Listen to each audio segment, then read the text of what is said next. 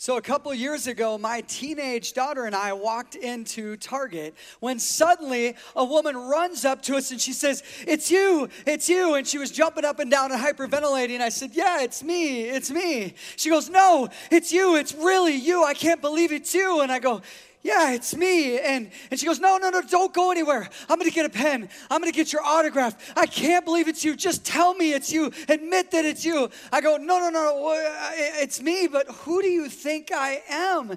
And she goes, you're Moby. You're that famous singer-songwriter. I can't believe I ran into you in Target. No one's going to believe this.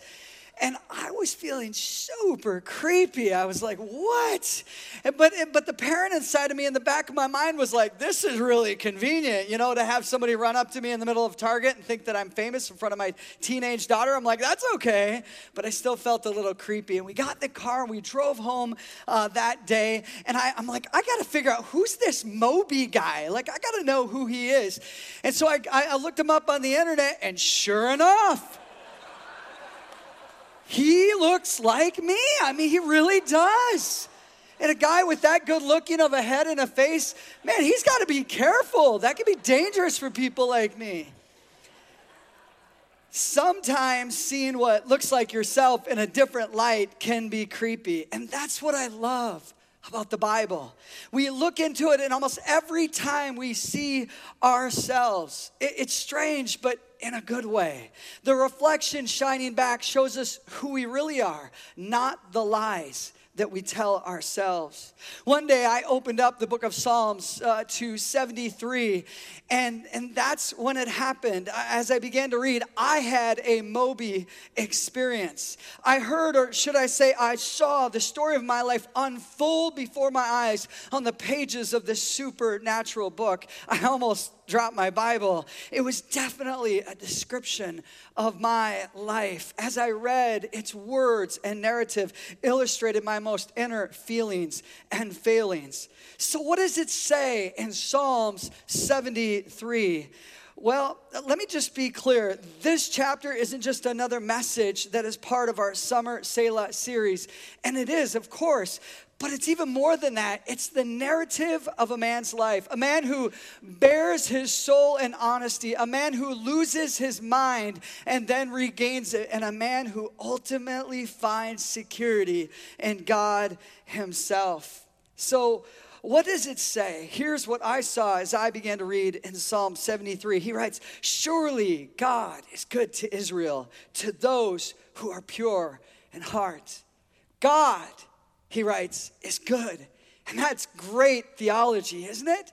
And it's simple, or so you would think. But remember, the nation of Israel struggled with that when they were in the wilderness wandering. And there are some of you here today, your life feels like a wilderness right now, and you're struggling. And it's good to be reminded of the truth from Asaph, who writes, God is good. And as I began to read, I was all excited because I thought to myself, this chapter is going to be amazing. I mean, after all, he's talking about me. God is good to me, and I have everything I could want, and I'm pure in heart. Isn't it interesting, though, how we so often paint ourselves in a much better light than we really are? He says, surely God is good to Israel, to those who are pure in heart. But then he continues and he says, but as for me, my feet had almost slipped. I had nearly lost my foothold. Immediately, I thought to myself, wait a second, time out. I don't get this. How could you have almost slipped? I mean, you're a spiritual giant. After all, you're the guy who wrote Psalm 73, and it's in the Bible. I mean, how could this happen? How is this possible? You are pure. And that's what a picture flashed across the theater of my mind.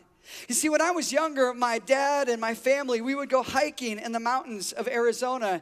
And most often our hiking was this kind of hiking, but every now and then our hiking was like this. And I remember a couple of times as a young man, we were climbing down what felt like a cliff, and I'm going down, and my dad was always ahead of me, below me. And there were several times my dad reached out, and he would guide my foot as I listened to his voice, and I watched. He would guide my foot to the next crack, and I could put a foothold in there and lower the other part of my body down. And I think what the psalmist is writing is he's saying, I almost stopped letting God guide me. I almost stopped listening to his voice. The man that is writing this psalm, his name is, let me introduce you to him, Asaph. Asaph wasn't just anybody. He was a musician, a worship leader in the royal court of King David, in the tabernacle. He literally would lead worship in the tabernacle. He was kind of like the modern day 2016 equivalent to Pastor Steve Olson, our worship pastor here. But many people, though, naturally think that David wrote the entire book of Psalms, but he didn't. King David only wrote about 73 of the Psalms, and Asaph, this worship leader, this guy who would lead worship in the tabernacle, wrote about 12 of them. Now, something else occurred to me as well. Asaph is clearly illustrating that those who are truly pure in heart have to be honest and transparent. That those who are pure in heart have to claim their own faults. They aren't fault finders or finger pointers. No, they are soul searchers, like miners. They dig down. Those who are pure dig into the depths of their own depravity, and in the process, they allow the treasure of God's goodness to fill them. Again, as I read Psalm 73 that day, this story seems strangely familiar to me. Why? Because it's the story of my life. It's the story of your life. In fact, this could be a chapter out of any one of our lives. Asaph, as he writes, he then moves to full disclosure. He says, my feet had almost slipped. I had nearly lost my foothold. And then he tells us why. He says, for I envied the arrogant when I saw the prosperity of the wicked. When I read that, I'm like, I got to know what's going on. I mean, this is a guy who's in the royal court of King David, a guy who contributed 12 chapters in the Bible. And now he's saying, look, he's bearing his soul to you and to me. He's just being honest. He's like, man, I almost lost it one day with God. And he bears his soul. And as we read this, I'm like, I want to understand this better. And many of you know that the Old Testament has been written in the original language was Hebrew. And so I looked up the word wicked in the Hebrew, and it's the word rasha, which means evil and guilty. In case you're wondering, these people didn't have a very good resume. They were evil and guilty. They didn't need a judge or a jury because they didn't hide their vile lifestyle. They lived it openly in front of everyone. But it was especially jarring to Asaph because they had the easiest life out of anyone he knew. I wanted to understand his thoughts better. So then I looked up the word prosperity in the Hebrew, and it comes from the Hebrew word shalom, which means peace. The wicked and evil had peace. Their lives were tranquil and peaceful.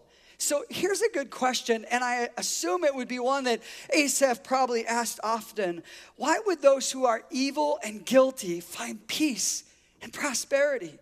And that's when the Bible got very personal for me on that day. You see, I have been there, not once, but many times. My foot has almost slipped. I have nearly lost my foothold. Why? Because I've said to God the same thing. God, why are you allowing these evil and guilty people to find prosperity and peace? What are you thinking, God? Isn't that terrible that I would say that to God? But it's the truth. You see, instead of wanting everyone to prosper and find peace, human nature so often leads us towards desires of wanting some people to find trouble and despair. This is all of us, isn't it? If we're really honest, isn't this the truth? And I think Asaph has just cleared the way for us to be honest. You see, we've fallen into the trap before, each one of us, of looking into the seeming tranquility and prosperity of someone else's life and asking the question, why? Why? But it doesn't stop there. We quickly compare their reckless living with the picture that we have of our own perfection. We ask, why did they get to have it so easy and I've got to have it so hard? I mean, I'm kind and loving. I'm a child of God, but my life is difficult. These people are mean. They're awful, and they get it easy. Have you ever been there before? Does that sound familiar? Maybe you stepped out of the car and you went into work like you do every single day of the place that you're employed. And you go in there and there's that one employee that lies. They cut corners. They steal from the company. But for some reason, they keep getting promoted. Maybe you go to family gatherings and there's that one relative that everybody heaps praise on constantly, but they're so difficult to be around. They're full of themselves and they're not very nice. Or maybe you're a student and you've been in a classroom with a professor or a teacher, and that teacher, they heap recognition upon a student who's pretty much a bully, and you know that favoritism is in full force. Well, Asaph, the writer of the psalm that we're reading together today, as he bears his soul, he goes on to reference the arrogance of the wicked, not one more time, not two more times, but 7 more times, for a total of 8 pointed indictments before the end of this chapter. Now, apparently, in his humanity, he struggled quite a bit with the peaceful success of these evil people. So how did it happen? How did he slip? Asaph shared the error of his ways. Did you catch it? He said, I envied. And according to Merriam-Webster's dictionary, the word envy means to feel a desire to have what someone else has. To feel a desire to have what someone else has. You were there. We were all there.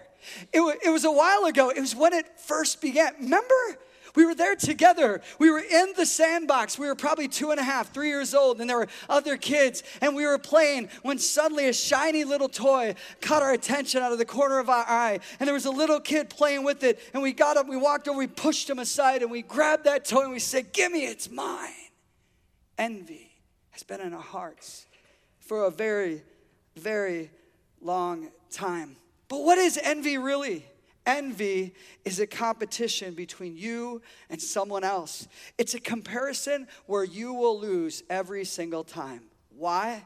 Whatever you desire in their life is unlikely unavailable in your own. There isn't a clear path for you to attain what they have. And it gets even worse. You see, it will drive a wedge between you and the person you envy, cutting you off from a potentially rich and beneficial relationship. So what is it? What is it that we look at other people's lives and we take a picture and we're like, I want that in my own? What is it? Well, we know that we want their rock hard bodies, their successful careers, their intelligence, their financial security, their wealth, their social status, their charismatic personality, their beauty, their athletic ability, their musical talent, Steve Olson, their toys and houses, their relationships and physical health. There are things in their lives that we want. Why is it so often that everybody else's lives look so much better than our own? And especially on Facebook.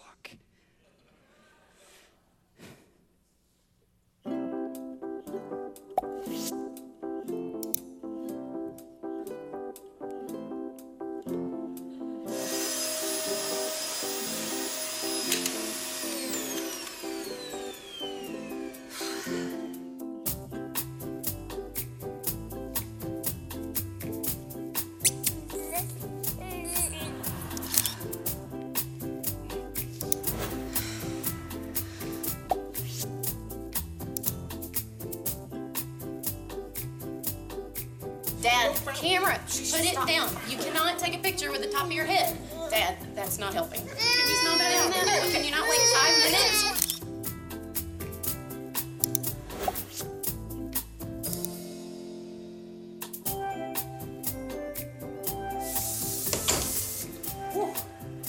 Oh, hey, if you're going in there, you're gonna want that.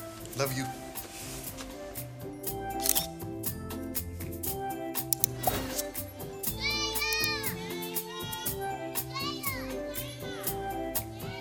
All right, take the picture there. Look as pitiful as you can. Oh my God, Mom, this is embarrassing. Take the shot. If This you're is first in the embarrassing. picture, just do It's it. Don't hot worry about out. that. It is hot. Babe, please.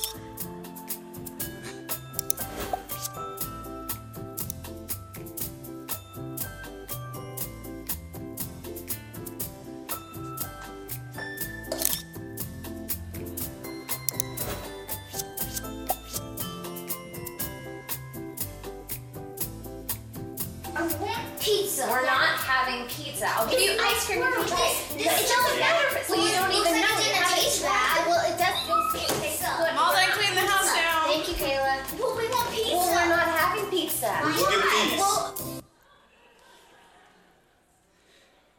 So here's the problem with envy. We've all done it, of course, but the problem with envy is we don't know the truth about their struggles, about their weaknesses. Whether we peer at others with our face pressed against a social electronic window or across the sea of cubicles, what we see isn't often even close to an accurate picture of reality. And that is the problem. Listen again to Asaph as he bears his soul, this worship leader for King David in the house of God. He says, "For I envied the arrogant when I saw the prosperity of the wicked. When I saw he became the judge. He took God's place. He relied on his own limited perception and knowledge." And that can be our problem as well. Humans are terrible judges, and our vision is nearsighted at best. Why do we have such poor vision? Why is our judgment so paired? Well, it might be because we really can't tell how someone's doing based on what we see. But God can. God can. God knows if behind that tan and sports car that there's a man who is hurting and racked with insecurity. God knows if behind her extreme beauty is a woman who struggles with depression, fear, and loneliness. Their marriage could be falling apart, and we wouldn't be able to tell, but God can.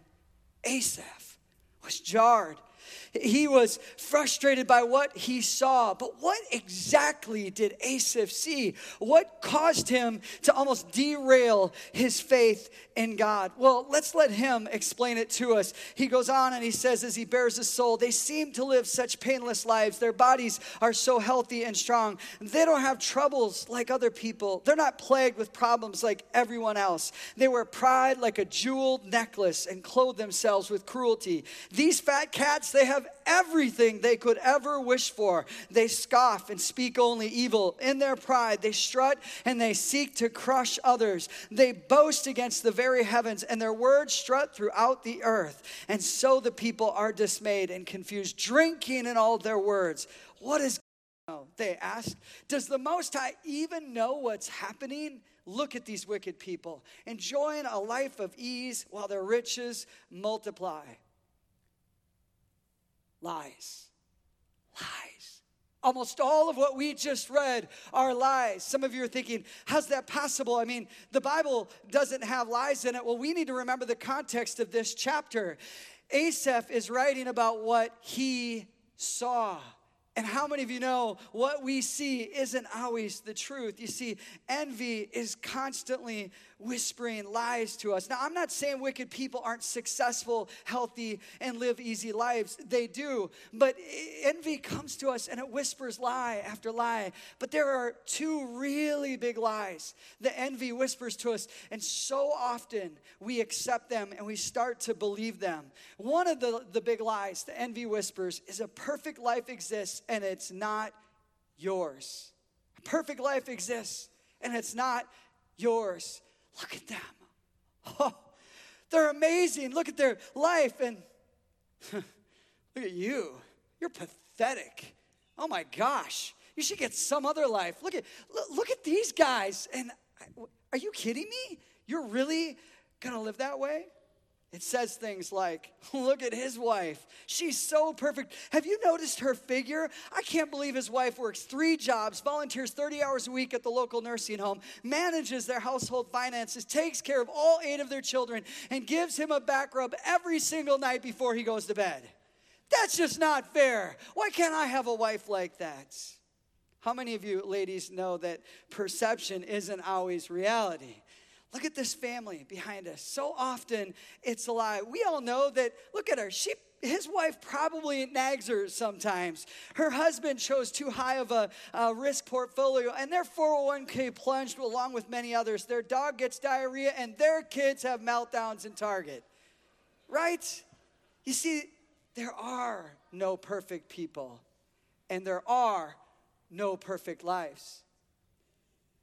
There are no perfect people, and there are no perfect lives. I was talking to a guy that works actually right here at Maple Grove E-Free. He's the business manager on staff out at our church. His name is Alan Peterson. We were talking about envy this last week, and he said, Travis, here's what happened to me one day. He said, envy just began to spring up inside of me. It happened when I pulled into a parking lot, and I saw a blue Mercedes. And he said, immediately I thought to myself, I should be driving that. That's a beautiful car. Why can't I drive that car? And he's like, it just kept welling up inside of me. He said, as I continued to proceed further, it kept growing. And then I saw the sign posted in front of it. It read, for chemotherapy patients only. And he said, in that moment, Travis, envy left. And then he went on to make this incredible statement. I wrote it down. I want to share it with you. He said, envy always divorces us from context. And it's true, isn't it? Envy takes a quick picture, and we look at it, we think, oh, their lives are so much better than ours. But what we don't see is what is happening behind the picture. Envy has an even deeper root, and it's this. It's really about identity. We feel insecure about ourselves, so we take that resentment and that anger out on those around us who seem to have it all together. Well, I want to remind you this morning, if you are a follower of Jesus, you need to accept God's identity for you. God loves you, and he accepts you. You can't work harder to gain God's love. It's already there. You can't out-sin God's love and grace. He loves you the way you are. And you know what I think is amazing about God? He doesn't compare you, dads, to other men. Gentlemen, he doesn't compare you to, ladies, he doesn't compare you to another woman. You know, when God looks at you, fathers, you dads, he's like, that's my son. That's my son. Look at him. He woke up early to go to work today to provide for his kids. But he didn't just do that today. He said every single day he works hard. That's my son, and he's a great dad because he doesn't just work for his kids and his wife to provide for them. He would die for them. I'm proud of you, son. You know what, ladies? God looks at you. He doesn't compare you. He goes, oh, Sleeping Beauty, she just woke up. She's doing her hair. She's getting her clothes on. She is gorgeous, beautiful from the inside out. Exactly the way that I made her. I'm so proud she is my daughter. God loves each and every one of you. As you follow Jesus, be secure in the fact that you are a child of God. That is your identity. Thousands of years ago, we were given a huge piece of wisdom, and it's a proverb, and it says this. It says, a heart at peace gives life to the body, but envy rots the bones. Do you know what a heart at peace is? It's somebody who knows that their identity is a child of God. They know that they're loved by God. Envy whispers its lies, many of them, into your ears. But it whispers a really big lie, and that is, there is a perfect life, but it's not yours. And then it goes on to whisper another lie. Pursuing God is a waste of time. Pursuing God is a waste of time. Envy wants you to pursue everything but God. Oh, you have more time in your schedule, your calendar? Oh, let me fill that with more events that you can take your kids to. Oh, you like that shiny thing over there? Let me give you some more money so you can get some more hobbies so you can do everything but be spiritual. Oh, you just focus on what you want to focus on. Don't worry about God. And how many of you know that not only is that not true, it's completely the opposite. We know this because Jesus one day looked at the people with him and he said, what will it profit a man if he gains the whole world but he loses his soul? What good is it if somebody gets everything they could ever want but they miss out on a relationship with their heavenly Father? Keeping yourself pure by making the focus of your life serving others and pursuing God is always worth it. Now, remember when I talked earlier about how Asa's foot had almost slipped, about how he had almost lost his foothold? Now he goes on and he tells us exactly what would have happened and what it would have looked like had he completely fallen off the ledge. His place with God. He says, if I had really spoken this way to others, I would have been a traitor to your people. In other words, if I had allowed other people to hear my darkest negative thoughts that were conceived in the womb of envy, it would have weakened their faith and led them down the same slippery slope of doubt. In other words, he's saying what comes out of our mouths is powerful, but he quickly finds his way back to the truth and to right thinking. That's what I love about Asaph. He's just a regular guy. He's like, oh, I struggled. Let me tell you how I've struggled. And I can relate. It's a Moby experience for me. It makes sense to me because I've been there. And so he's struggling, and he finds his way finally back to right thinking when he says, so I tried to understand why the wicked prosper. But what a difficult task it is. You know what he was getting at? I worked hard to figure out, why do these mean people keep getting a better life? It doesn't make sense. He's like, I tried really hard and I couldn't figure it out. I think he's waving his white flag, but then ultimately I think he says, you know what, I'm not God. It's not up to me. And I think God led some of you into this room today so that you could hear his transparent thoughts and heart, because I think some of you need to let go like Asaph did. There are those of you in this room, you have a God complex by trying to resolve in your mind why the wicked prosper. Bad people prosper. It doesn't make sense. It never will. But what does make sense is that you will never be able to move forward until you let go of the stronghold of envy in your mind. In other words, I tried to figure it all out, but I couldn't. Now we're at the best part. I mean, now his soul is laid bare before all of us. And we're coming along to really the point where everything starts to turn, where he really starts to get things figured out when he says, then I went into your sanctuary, O God, and I finally understood the destiny of the wicked. The more he thought about God and their eternal destiny, the destiny of the wicked, not their temporary prosperity on this earth, the more everything came into focus for Asaph. And that was huge, because what did he do? He traded the temporary for the eternal. He traded materialism for God, the living God in heaven. See, it wasn't until he took his eyes off of himself and he put them back on God, took him off of what he was envying in other people's lives, and that's when he began to find the answer to the source of his problem. His problem wasn't that the wicked prosper. They always will. His problem wasn't that he was wasting his time trying to keep his heart pure. That is always the right way to live. His problem was that he had taken his eyes off of God and stopped trusting what God was telling him. He was having a crisis of his faith. Remember? I was on the side of the mountain. I'm hanging there. This is a true story. My dad's right there. And I'm trembling. And I'm sitting there. And my dad's below me and ahead of me. And I got to be honest with you. I wouldn't have made it down if I hadn't kept close to my dad and trusted what his voice was telling me. It was my dad who helped me. You know, there are some of us in this room. We need our dads to help us. Our dads are priceless. Our fathers are amazing.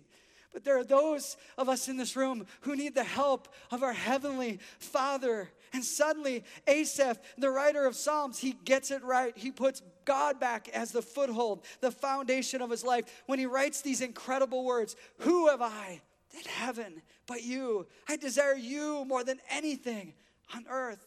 He says, I desire you more than anything on earth.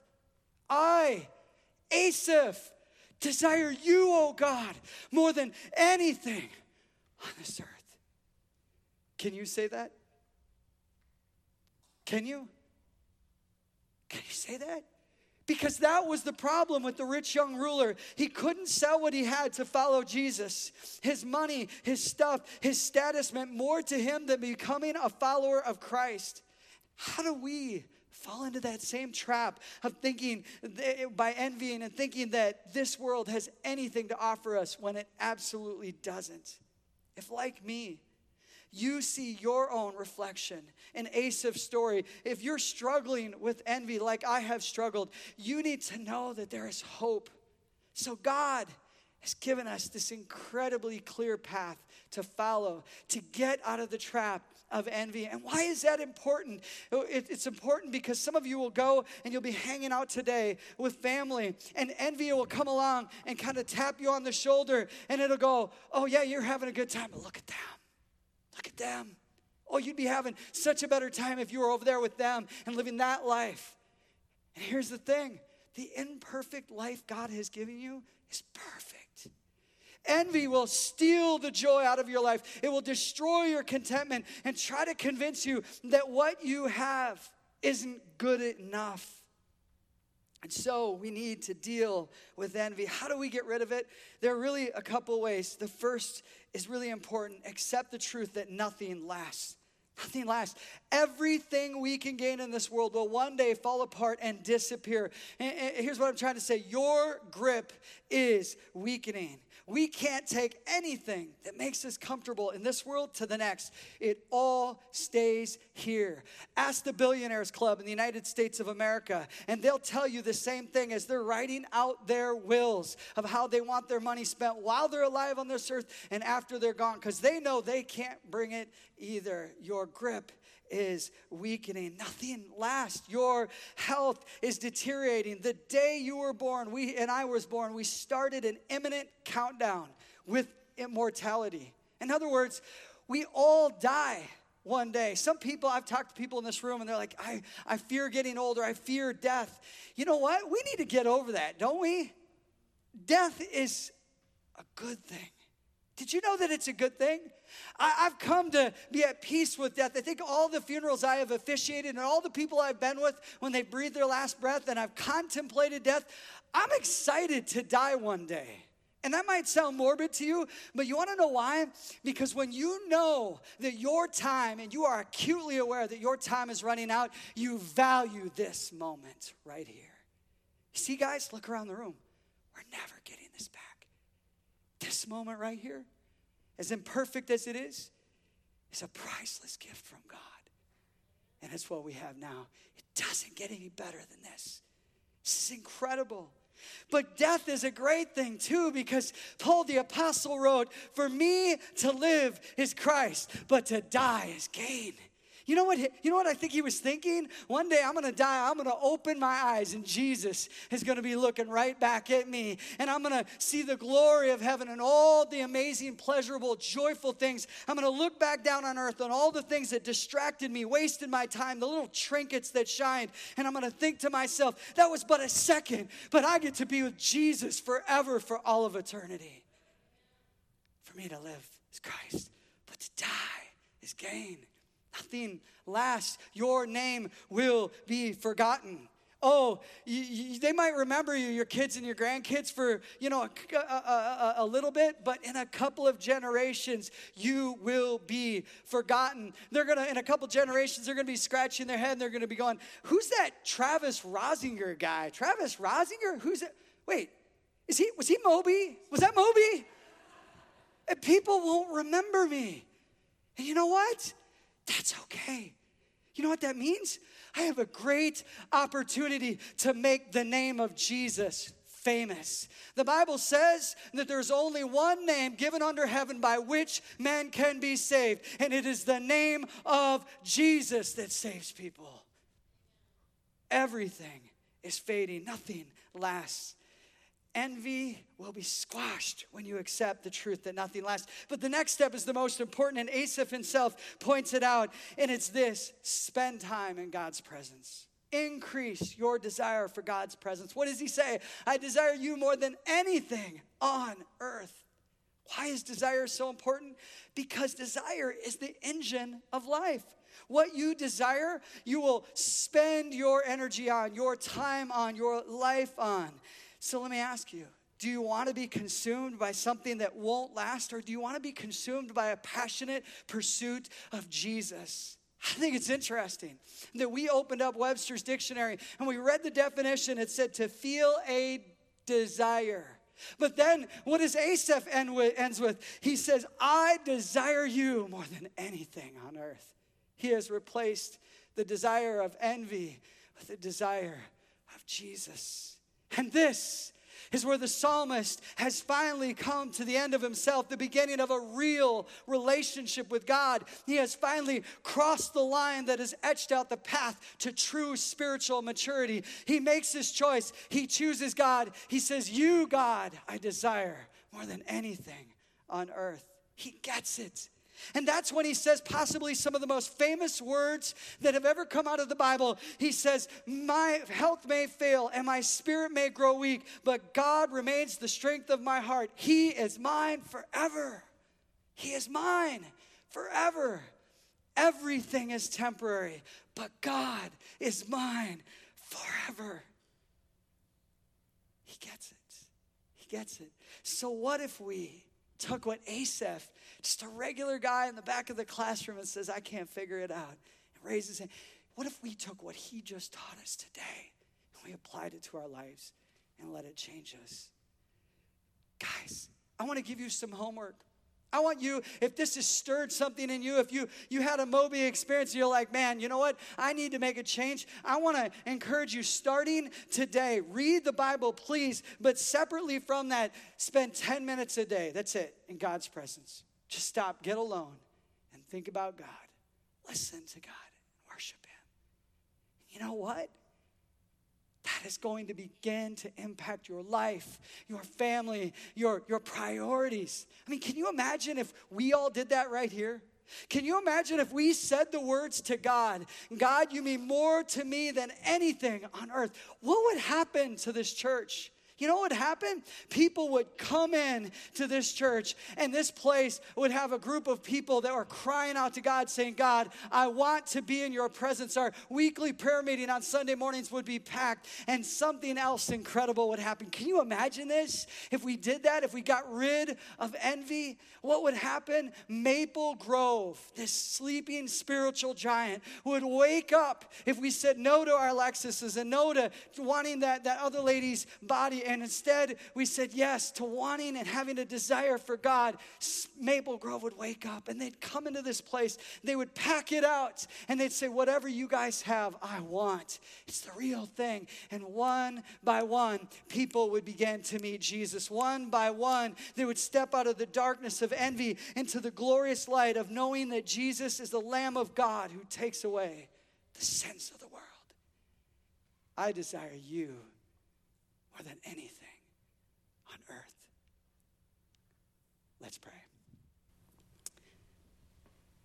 Heavenly Father, we thank you for the words of this vulnerable soul named Asaph, who wrote Psalm 73. God, we thank you for his intense love and passion for you. God, I pray that you would make that the anthem of this church, of these wonderful people. I desire you more than anything on earth. It's in your mighty name we pray. Amen.